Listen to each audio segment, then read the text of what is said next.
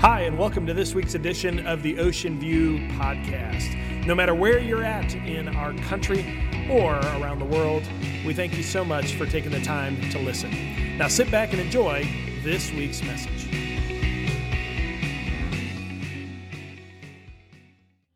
Well, good morning, everybody. My name is Terry. I'm one of the pastors here at the church. It's a joy to welcome you to Ocean View. And we're wrapping up a message series entitled, That's All They Ever Talk About. And yes, you guessed it, for the last month, we have talked about finances. And here's what I would say. I've said this every week. The truth is this is the first time in the 6 years that I've been here at Ocean View that I have ever done a message series on finances. I've done a few messages here or there on it, but have never done a message series. And so for that, I apologize, because the truth is Jesus talked about this topic more than heaven and hell combined. And as pastors, we should be willing to engage and talk about this topic, even though it's not one that a lot of individuals like to hear, because it steps on a lot of individuals' toes.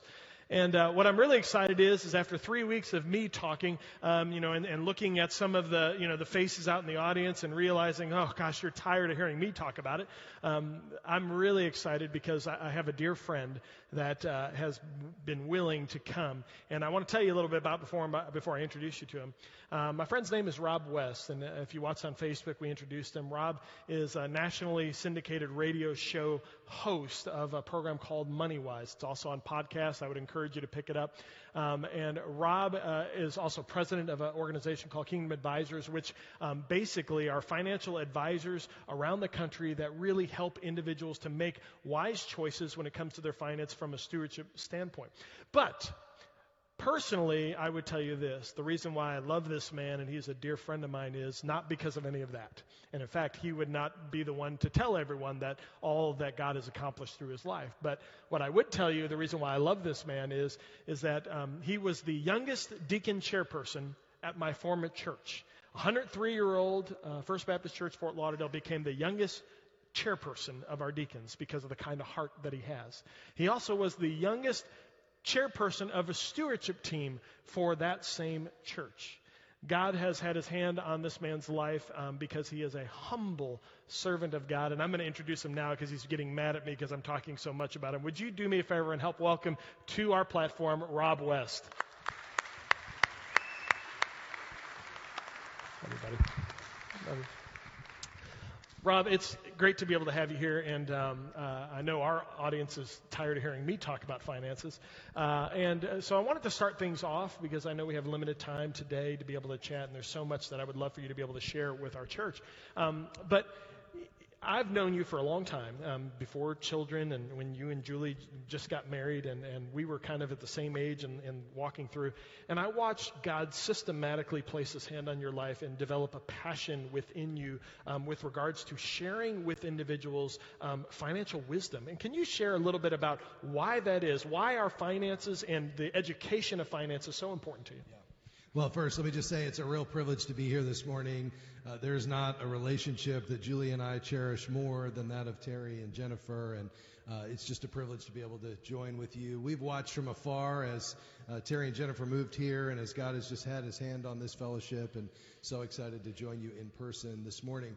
This is an area of passion. I've spent all of my professional life at the intersection of faith and finance, starting right out of college, hosting a couple of radio programs they were call-in shows on a biblical approach to money management, and then running a faith-based professional advisory firm, serving wealthy Christian families. And what was really interesting to me very quickly is that I would have people calling into the radio show with $20 and $30 and $40 and $50,000 worth of credit card debt, and then in the office I'd be sitting across the table from wealthy believers with millions, if not tens of millions of dollars. And what I found is that the bondage that they were under could be exactly the same. And what you quickly realize is that money issues are ultimately heart issues. Money is the great revealer of the heart. And that shouldn't be a surprise to us because we see that throughout Scripture. And as Terry said, it's a topic that you'll find through God's Word, Old and New Testament. 2,300 passages, half the parables, 15% of everything Jesus said was on this topic of money. And so you have to stop when you realize that and say, why? Why would so much of it be on this topic of money? And I think there's a few reasons that jump out to me. One is that the way we handle our resources really reveals what we value. So if you were to hand me your checkbook, or if you don't use a checkbook anymore, print out your financial account online, I could tell you what's important to you, right? It's a very clear indicator of what we value. In fact, the late Larry Burkett, who was a mentor of mine, would say that money is the clearest indicator into what's going on in someone's life spiritually. Well, that's really fascinating. Now, this shouldn't be a surprise to us because of the words of Jesus himself, where he said, where your treasure is, there your heart will be also. And so we realize very quickly that our heart follows our money. And so the question then that we have to ask ourselves is, what does how I'm allocating my money say about what I value? And then perhaps the next question is, am I okay with that? Does that align with my values? Am I happy with the way, the story, if you will, that my allocation of resources tells what's important to me? I think the second thing that jumps out at me as I begin to think about why we see so much on this topic in Scripture is not only does it show what we value, but the way we allocate our resources really reveals where we placed our trust. If you think about it, this is probably the chief competitor to lordship in our lives. If there's something that's going to dethrone God from first position in our lives, my experience is that it's most often the pursuit of the things that money can buy. Yeah, and we shared this last service, and I think a lot of us in church, we've heard me say before, there is a God-sized space in all of our life that only God can fill. But I want to take that even deeper, because here's the truth for even Christians. I think that's true for all of us, but I think for a lot of us, it's, all right, God, there's this God-sized space, and here's what I want to do. I want to invite you into this compartment of that space. So God, when it comes to medical or health issues, isn't it true that we as Christians, we invite God into that space, don't we? In fact, even non-Christians, if you're not a believer in here, you invite God into that space. We need to pray. Yes, I need to pray. We need to pray that God directs doctors' hands. Yes, we need to pray. God, yes, come. I give everything. I give all this. In this moment, I give everything to you because it's that important to me. So we say, God, you're invited into the health scare. We say, God, you're invited into my marriage. You're invited, God, please, would you bless my marriage? Would you bless my relationship? We invite God into all that. But I think for Christians, if you're not a Christian, pay really close attention. I think for Christians, Rob, finances are one of those places where we actually look at God, and if you remember week 1, I said, we can either hold the rope to the giver or the gift, but we can't hold both. We have to let one of those go. And I think as Christians, we say, God, I trust you with everything, but when it comes to what's yours anyway, it all comes from you, I don't want you to come into this space. Because I'm afraid, God, of what you're going to tell me to do with it. I'm afraid you're going to tell me that I can't go to a Chicago Cubs game anymore. And God, I don't want that. That can you think of anything more worse than that? And so we tell God, don't come into this space. But the truth is, it's all His. And when we allow our trust to really open our doors and open that space of our heart, God can really do a lot through it. Well, it's exactly right. It reminds me of what Martin Luther said when he said there's 3 conversions, the mind, the heart, and then the purse or the wallet. And he was getting to the point that it's often the thing we hold on to the longest and the tightest. You may have seen the cartoon of the person going through the baptismal waters holding their wallet out of the water to signify, Lord, you can have it all, but not this. And what we realize quickly is it's all His anyway. And so clearly I think that's a reality. And, as we look at this issue of money perhaps dethroning God, I think we see again throughout Scripture some of those warnings. The parable of the sower is a very stark illustration of that. You think about this story, you know it well. The seeds were cast upon different types of soil. Jesus told the seeds were God's word, and the birds ate it up and the rocks choked it out. And then one where the ground was just not deep enough, and so it came up out of the ground, but then it quickly died. And then one where the weeds choked it out. And then there in Mark 4, a few passages later, when the disciples are asking Jesus, what was it that choked out the word? He explained, we can go there in Mark 4:18, it said, still others, like seed sown among the thorns, hear the word, but the worries of this life, there's the first reason, the deceitfulness of wealth, there's reason number 2, and the desires for other things, reason number 3, come in and choke out the word, making it unfruitful. Well, here's my takeaway from that. 2 out of the 3 reasons Jesus said we're not going to experience a 30, 60, 100-fold return on God's word bearing fruit in our life have to do with finances. The cares of this world, the deceitfulness of riches, the desires for other things. And so I think we have to be on our guard. In fact, we have to realize that we are, as Pastor Terry has said the last 3 weeks, not owners. We're stewards. We're managers. We're trustees. Psalm 24:1 says, the earth is the Lord's and everything in it. So we need to see ourselves in a proper light because that's a game changer. That literally changes everything when I see my role as a caretaker of God's resources, and then I'm asking the Master, what would you have me to do so I can be found faithful in the management of his money? But the second thing that has to happen, in addition to putting ourselves in the proper context, is that we have to put our money in the proper context, and that is that of a tool. So money is not an end, it's a means to an end. Money can add meaning to your life. It's not the meaning of life. And when we see money as a tool to accomplish God's purposes, and we realize that ultimately where we're most satisfied is when it becomes a means to an end, and that end is something other than you and me, meaning we hold it loosely and give it generously, that's where we experience real joy. Yeah, that's really good. If you've been a part of our church, you know that we've walked through 3 different categories, and today the 4th, when it comes to our finances. We've talked about what it means to live a life of generosity. We've talked about what it means to give. We've talked about last week about debt and the power of debt in our lives. And today we're going to go into a little bit more about what it means to grow. But I want to go back to Rob in just a second, because you've heard me talk about those, but I think Rob can bring a great encompassing look at all of those categories before we set up the grow. So would you mind just speaking to everybody today and going over and catching individuals up of the live, the give, and the O before we go to the grow?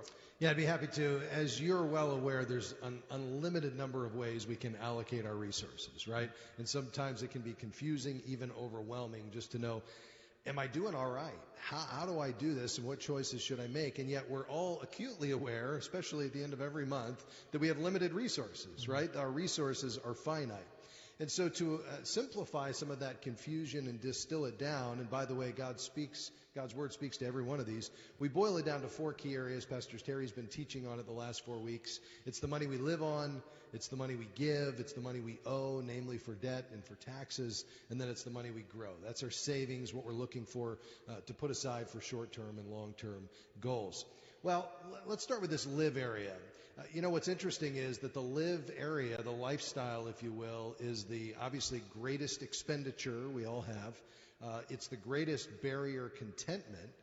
And my experience is that your lifestyle will be the thing that will derail your long-term financial success or your financial plans quicker than just about anything else. And what we also realize that, especially living here in America, is that there's a paradox of prosperity.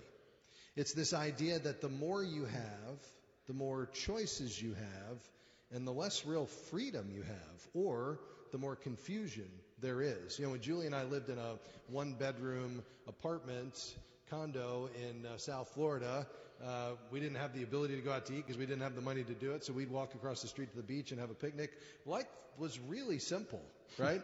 And now you have kids, and you have multiple cars, and you're trying to take care of all of your things, and life just gets more complicated. And so there's this paradox of prosperity, and I think one of the challenges is that the Bible doesn't define the appropriate lifestyle for a Christian. It'd be really helpful if you could open God's Word and it says you're supposed to live on 68.2% of whatever comes in the door. It's not there. And so it requires us to be on our knees saying, Lord, what is that lifestyle that you've called us to? We don't necessarily take our cues from the culture. We take our cues from God to say, what would you have for me? And we know that at a minimum, we need to live within God's provision, right? Because this world allows us to live outside of God's provision, and we call that debt.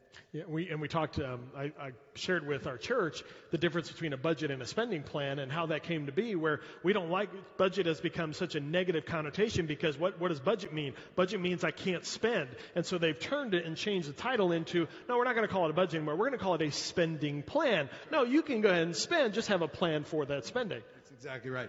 But it really is key, because ultimately your ability to rein this area in and live according to whatever you feel like the lifestyle God has called you to is that spending plan. That's the plan that predefines where you're going to allocate your resources. I'd like to say you need to give every dollar a name, because if you don't tell your money where to go, it will find somewhere to go.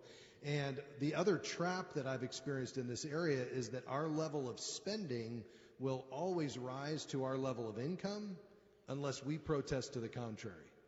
Right? So as our income grows, or we get a bonus or whatever it might be, it's interesting how we don't have to plan for it. Our level of spending will automatically just tick up with our level increase in income unless we say, no, we're going to define enough and stop there, and anything else that the Lord brings into our hands, we're going to decide intentionally how to allocate those resources. And so the spending plan is not limiting. The spending plan actually is freeing, because if you've started in prayer, and if you're married, husband and wife, Lord, what are our goals? What have you called us to? What are we trying to accomplish? Then the spending plan is how you allocate the resources to accomplish those goals. And what you find very quickly is that with a spending plan, that's how you can do it. You can't do it apart from that, and it will actually bring you as husband and wife together on the same page. All right, so that's live. What about give? Well, what we realize there is that giving breaks the power of money over our lives. Now, here's what I mean by that. Is there anything wrong with money or the accumulation of wealth? Absolutely not. The Bible says the love of money is the root of all evil. It doesn't say money is the root of all evil. In fact, God created us to be productive. The building blocks of our economic system are found in God's Word. There's nothing wrong with wealth accumulation as long as it doesn't become the place we place our trust, right? So giving is the way, to the extent money has a grip over our lives, it's the way we loose that. It's holding everything loosely so God can take what He wants and we handle it freely. And we see this throughout Scripture, that we should be givers. In fact, if you think about it, we were created in the image of God. He's the ultimate giver. He gave us His Son, right? He gives us everything that we have. All good things come from Him. And so we're most like Him when we're giving. I like to say we're hardwired for giving by virtue of the fact that we were made in His image. And clearly we draw our cues from Scripture. In fact, we could go to 2 Corinthians and see the Apostle Paul said, each of you should give what you have decided in your heart to give, not reluctantly or under compulsion, for God loves a cheerful giver. And that's the picture that we should have. And we share it as a church. And I would say this, and Rob, I tell this to our church all the time, that if you can get this point, you can go to sleep during the rest of this interview, and you can wake up later. Because if you get this, then you will be well on your way. Giving should never be done out of guilt. Giving should always be done because of the generosity that you have, because you mentioned it, Rob, that we are made in the image of God, and God was the ultimate giver, and He wants us to mirror His image, which is to be more like Him. And when we are open-handed, and when we say, God, direct my giving, and where can I bless others, we look more and more like our Heavenly Father. And so we give out of generosity, because there's also a sense of fulfillment when we do give, because of joy, because, it's great to be able to bless others. It's great to see God use me in an incredible way. So never give out of guilt, always give out of generosity. Yeah, it's such a great point. Just the last couple of thoughts on the area of giving. One of my experiences is that we will never give to our maximum ability unless we have a plan for it. We literally have to have a plan for giving. And as you head into 2020, I would challenge you to think about your giving plan. What are you doing in the way of tithing? And is it time to increase that a percentage point? Is there an opportunity to give out of your balance sheet? 90% of our wealth is held in the form of non-cash assets, and yet 90% of our giving is out of cash assets. So our greatest opportunity for giving is not out of our income, it's out of our balance sheet. And so thinking about, what about that appreciated stock portfolio that I could give to the Lord right now, or a piece of real estate, or perhaps a portion of my business, whatever that might be. But here's the thing, as you experience the joy of giving, my experience is you'll start to reorder your finances so you can do even more. The third area is debt, and we know about debt, owing. The principle here is that debt mortgages the future, and it really changes the relationship.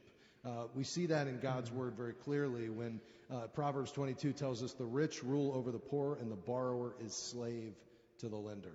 there's a change in relationship there between debtor and lender. We see this clearly in the area of co-signing. I think it's why the Bible is so clear that we should never do it, because there's a change in relationship. In fact, the Federal Trade Commission tells us that 50% of the time somebody co-signs for another, that person is not going to pay.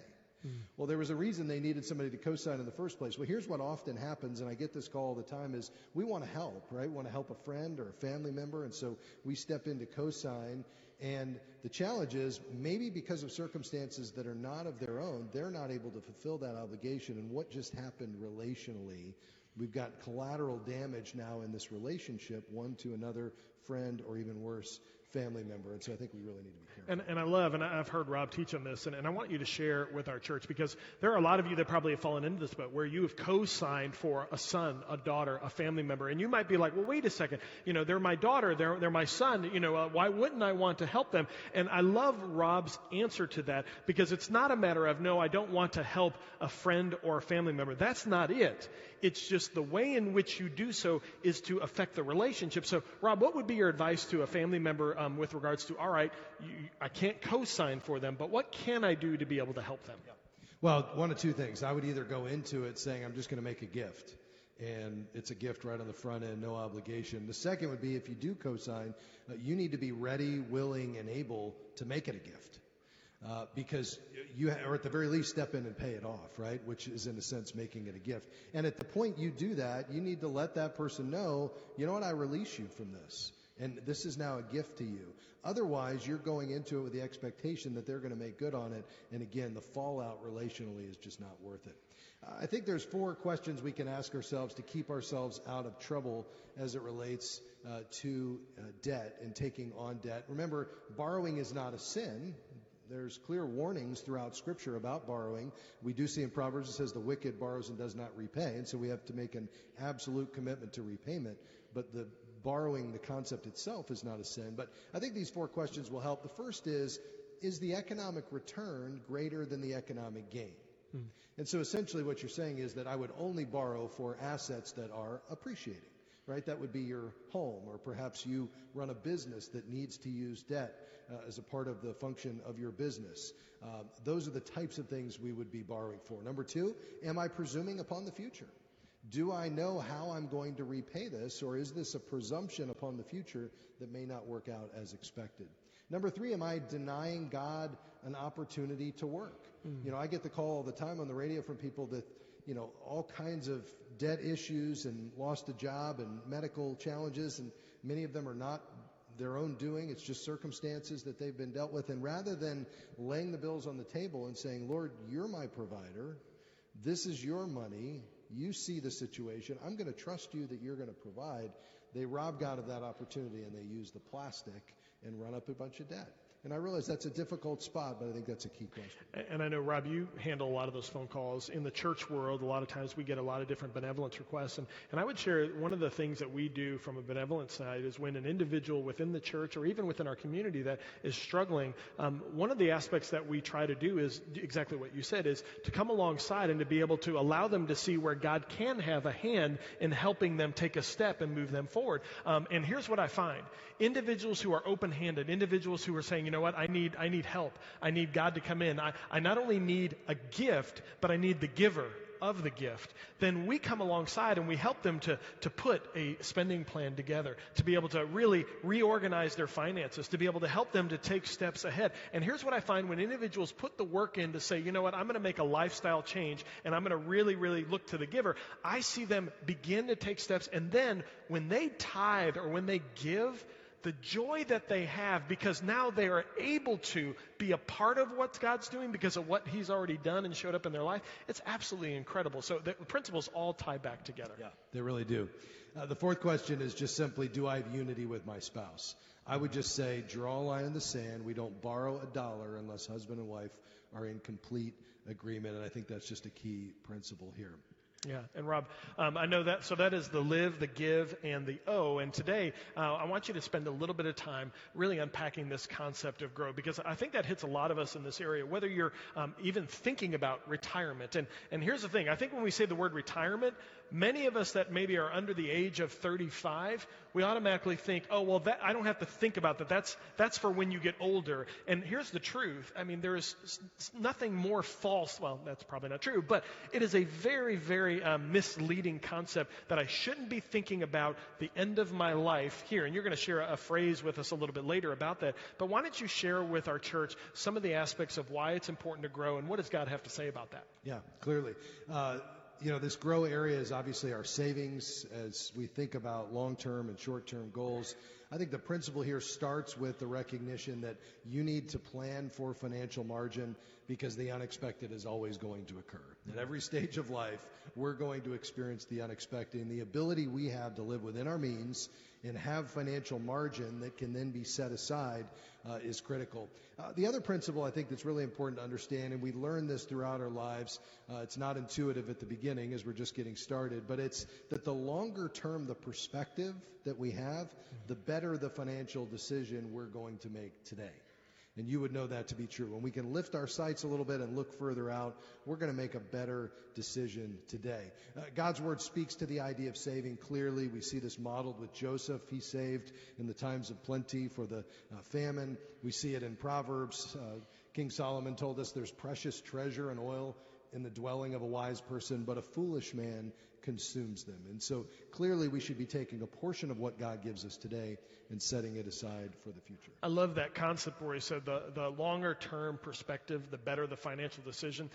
You and I are Apple fans. We have iPhones, and you said it even earlier this morning. When you walk into a Verizon store, an AT&T store, and you're there, you might walk in, and if you struggle with this, like sometimes we do with impulse control, where when you walk in, all of a sudden a person comes up, and a salesperson, their job is to get you to buy, whether it's a smart financial decision or not. And so they're going to tell you all the bells and the whistles, and oh, you have an iPhone 10. Well, hey, the iPhone 11 Pro, it has a better camera. And so you need to just dismiss this one in order to grab this one. And you're sitting there, and here's what happens to us. We sit there, and the person's spending time, and if you're like me, I go through this mental exercise. Well, gosh, the person's doing such a job of spending time with me. They're sharing this, and gosh, they're being so kind. And if I turn around and walk away, and if I don't go ahead and buy it now, then I'm going to let this person down. Or, the truth is I'm going to lose this deal because they're telling me it's this important. And so, you go in with every intention of, I'm just going to investigate. And then before you know it, you're walking out after spending $1,500 on phones, accessories. You didn't even know you needed a new car charger, but they threw that in anyway. And you're like, what did I just do? And Rob says, take a step back. The longer term perspective, the ability you give yourself to say, wait a second, what is it going to look like when I walk out of this store? Do I really need this? You know what? I don't need this today. It wasn't even in my spending plan today. I didn't even talk to my spouse about this. What is she going to say when I get home and I show her the bill? I need to step back, and I need to make a wiser choice. No, that's exactly right. Apparently, I need 3 cameras on my phone now. One is not going to cut it. And so we've got to lift our sights a bit. We've got to see the long-term perspective. Well, how does this work out practically? Well, we just say simply there's really 3 stages of our saving. We've got to start with an emergency fund. Remember we said the unexpected is going to occur. And so that looks like trying to set a goal of saving 3 to 6 months expenses in emergency savings. I'd put it in a separate account. I always think it's helpful to automate your savings as well. One of the new things that we've seen come into the financial world as of late is something called FinTech, financial technology, and you might have seen all these different smartphone apps that will help you automate your savings, help you round up on every transaction. Whatever works for you, I think the key is to automate your savings to get that emergency reserve. But then once you do that, you'll realize that ultimately saving money is about contentment with God's provision today, and our culture, again, will allow us to live outside of that with something called debt.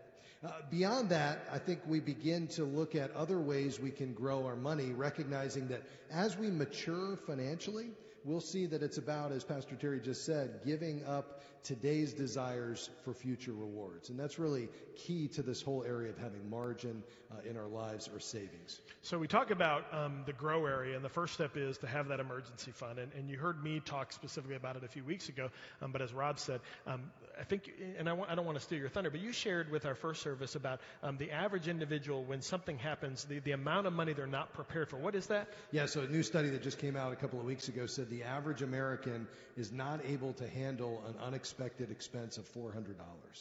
So which just gives you a sense of where we're at in our culture in terms of our readiness to handle the unexpected. And so we want to make sure that we have an emergency fund. And so, Rob, after those of us in this room, we work toward it, we knock it out, we get an emergency fund set aside, what's the second aspect of the grow? I would start looking toward retirement savings. Now, let me set that aside for a second and just comment on retirement.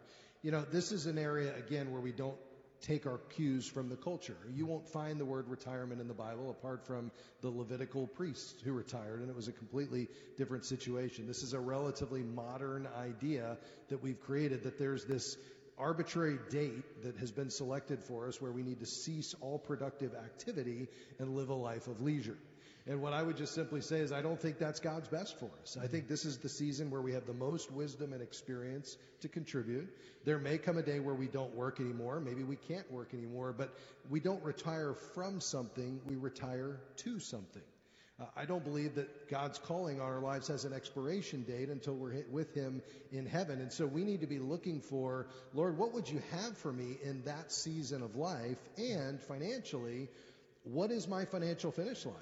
And I would be answering that question much earlier than when you're preparing for retirement. Lord, how much do you want me to accumulate? It's not just a mindless accumulation of wealth. There's not good things to say about the rich fool who built bigger barns in the Bible. And so I think we need to be on our guard there. Yeah, absolutely. And as we talk about what it means to begin to save for retirement, I love what you said about retirement is not biblical. And I would say this within our church. I say it all the time. The heroes of the faith to me are the ones that are wiser generation that understand that they have an incredible place within the church, and what they're challenged to do is to pour into the next generation. Because I know this, one of these days I'm going to leave this earth, and my influence level is for a short period of time. And what am I doing with the influence that I have? And so if you're of the wiser generation, I challenge you within the body of Christ. You have so much to be able to give. You need to be looking for the opportunities to be able to pour in, as opposed to, I put in my time, it's now my time to just sit back and relax a little bit. Let's talk practically. We tell folks, start by setting a goal of putting 15% of your pay toward retirement. You may not be able to get there now, but you can certainly work up to that. And at a very minimum, take advantage of any matching funds. That's free money that you have available from your company-sponsored plan. Yeah. And absolutely. Then finally, the last area is goals. Yep, absolutely. And ultimately, what we want to do after we've got our emergency fund and we're systematically saving for retirement is we want to be looking toward the goals that God's given us. And those are going to change throughout our seasons of life. When you're just starting out, it might be as simple as I want to put money aside for a down payment on a house, or our goal is to pay off our student loans, which, by the way, we just crossed $1.5 trillion owed on student loans.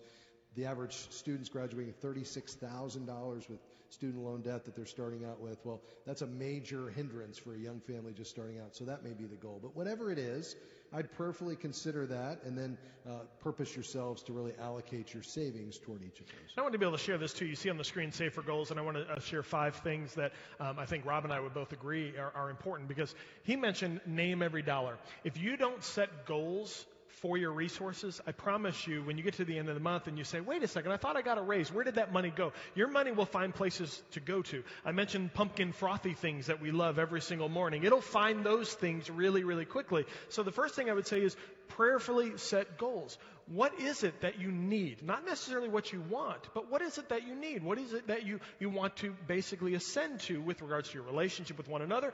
It might be a vacation. Here's the thing. I think a lot of times they look at financial advisors and people come in and our job is to steal all your fun. No, it's not. God wants to honor and bless the desires of our heart. And so at times it might be, hey, you know what? We're going to go and set aside for an anniversary trip, or we're going to set aside for a family vacation. If you put that goal down and you work all year long at setting that and prioritizing it and putting away for it, then you can have an incredible time and it can be God honoring. So prayerfully set goals, prioritize your goals, place a target and shoot for it. I can promise you, I have never hit a target that I never aimed towards. Does that make sense? And then pursue that goal. And then here's the thing that I love about it. Sometimes it's not about the destination, it's about the journey. And those of you that have walked the faith a long time, you know that. And it hurts, doesn't it? That you believe, you know what? I know this is where God's calling me. And you walk that journey.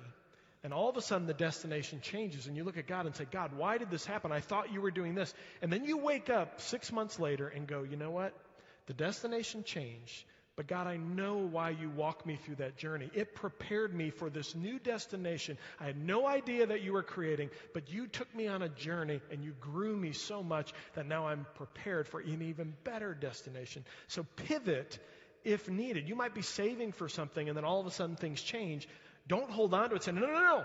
God, no, I'm sorry, I'm holding on. I set this goal. God might say, yeah, I had you do this because I knew that this medical event was going to happen. So now you have it. Yes, you might not be able to go on that vacation, but now I want you to take these resources and head towards and pivot if needed. So last one, but not least, obviously, is save for goals. Rob, anything that you would love to share? I know our time is out now, but anything else that you would want to share just from your heart that you've seen around the country of individuals that have been calling in, word of wisdom that you would leave our audience with? Yeah.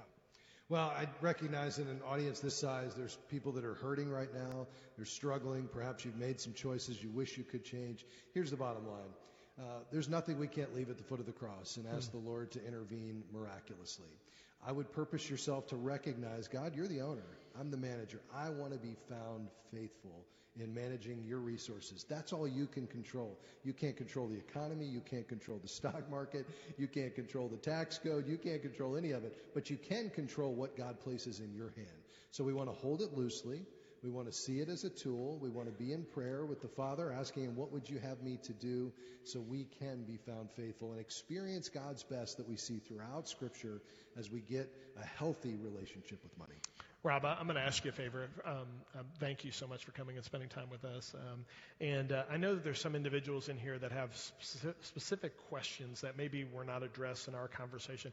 Would you mind going out into the hallway, into our welcome area? And if someone has, remind you, if you have a 30-minute question, hold that, and I'll give you an email address, and I'll tell you where you can go. I will tell you this. Rob does a MoneyWise podcast 6 days a week. And every single day, it's about a 10-minute discussion on a topic that might be of interest and you'll be educated on. And then it's about 20 minutes of answering phone calls from people around the country that have situations just like us. I encourage you to subscribe to the podcast. It's really great. He's doing some incredible things. So church, I'm going to ask him if he would go to that welcome area at the end of the service and to be able to answer some of your questions. Meet him, encourage him along the way. I promise you'll be better off for meeting Rob because he's great. Church, would you do me a favor and would you thank Rob for all the time that he spent with us today? Thank you very much. I appreciate it. Thanks so much for listening to today's podcast. If you would like more information about the ministries at Ocean View, or if you'd like to speak to someone directly, you can visit our website at www.ovbc.org.